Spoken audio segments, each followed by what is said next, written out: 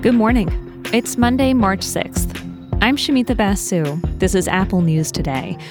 On today's show, how a major new agreement could transform the high seas, why this could be Formula One racing's most American season yet, and how a trip to Walmart led to a surprising scientific discovery.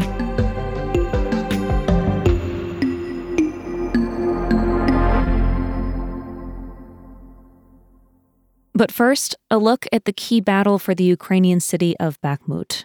Thousands of civilians have fled. Russian forces have heavily bombed the city and sent waves of attackers.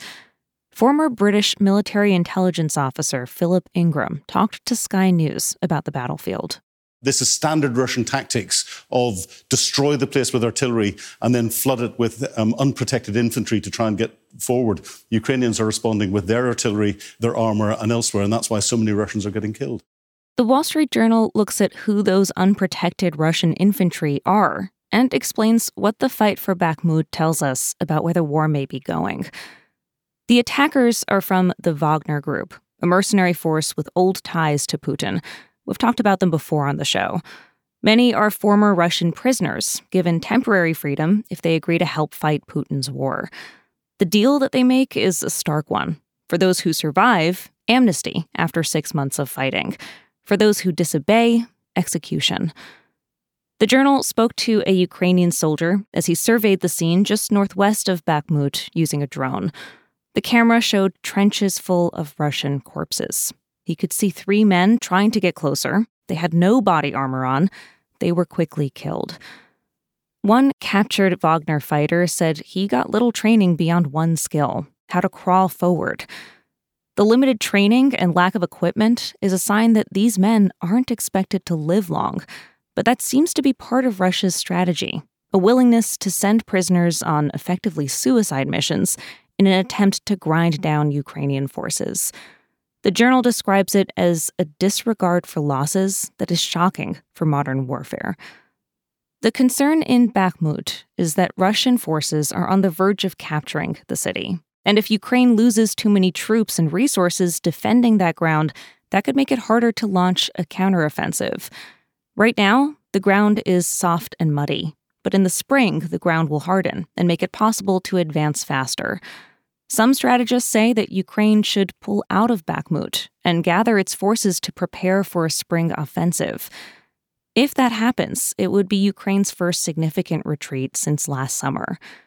One commander tells the Journal that it's like fighting a zombie war. He says a Wagner fighter doesn't have an option to pull back. Their only chance of survival is to keep moving ahead.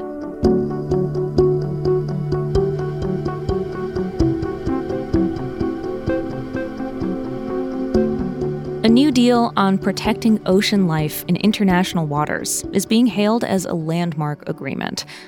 Talks on this stalled for years, but over the weekend, diplomats agreed on language at the United Nations headquarters. UN Biodiversity Conference President Rena Lee announced the agreement after marathon negotiations. The ship has reached the shore.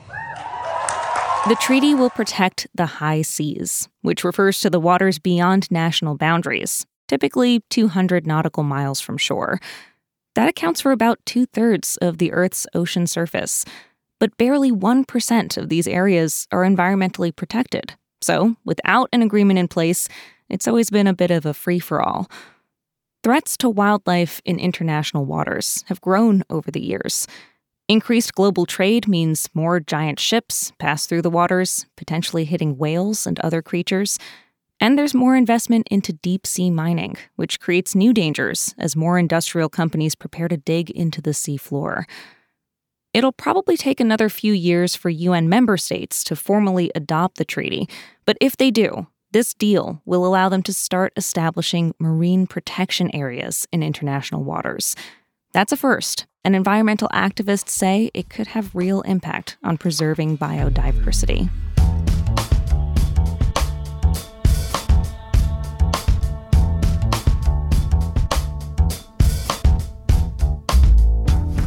The first race of the Formula One season happened this weekend in Bahrain.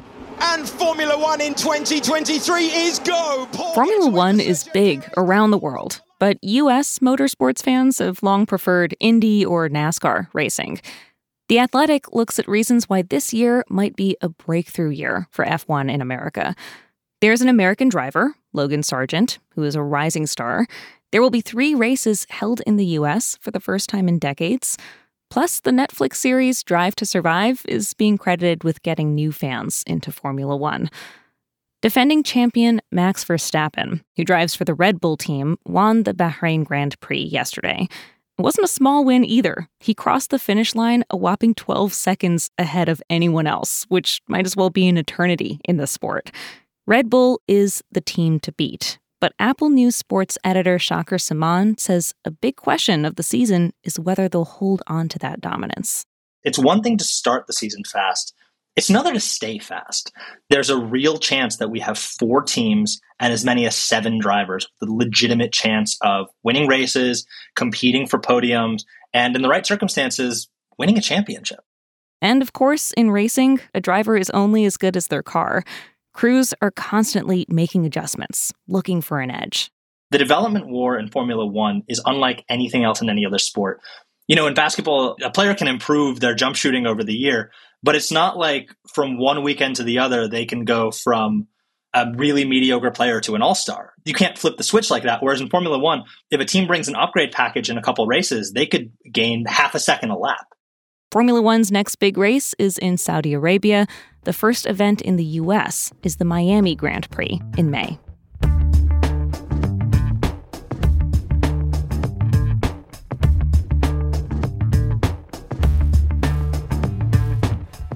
Finally, a story of how a routine shopping trip to an Arkansas Walmart led to an exciting scientific discovery, one that traces all the way back to the Jurassic era. Back in 2012, a guy was going to pick up some milk, and just before he walks into Walmart, he sees this big winged insect on the side of the building. It just so happens that this guy is an entomologist. He studies bugs. So, of course, he grabs the bug, he holds it with his fingers while doing his shopping, and after he gets home, the milk goes in the fridge, and the bug gets mounted to a board. And as he says, he basically forgot about it for years. He's now the head of the Insect Identification Lab at Penn State. And recently, he was looking at this bug with some of his students, and he realized he'd identified it all wrong. It was a giant lacewing, a rare insect that was once common in the eastern part of North America, but it mysteriously disappeared. This is, apparently, the first one found in the area in more than half a century. This scientist, who is still picking up weird bugs wherever he finds them, of course, says it's a reminder that even in run-of-the-mill situations, there are so many discoveries waiting to be made. You can find all these stories and more in the Apple News app. And if you're already listening to us in the News app right now, don't go anywhere. We've got a narrated article coming up next from Time magazine about healthcare in the U.S. It looks at how patients are so fed up with long waits for appointments and paperwork that they're skipping out on care, and how that could make things even worse. That's queued up to play next, and I'll be back with the news tomorrow.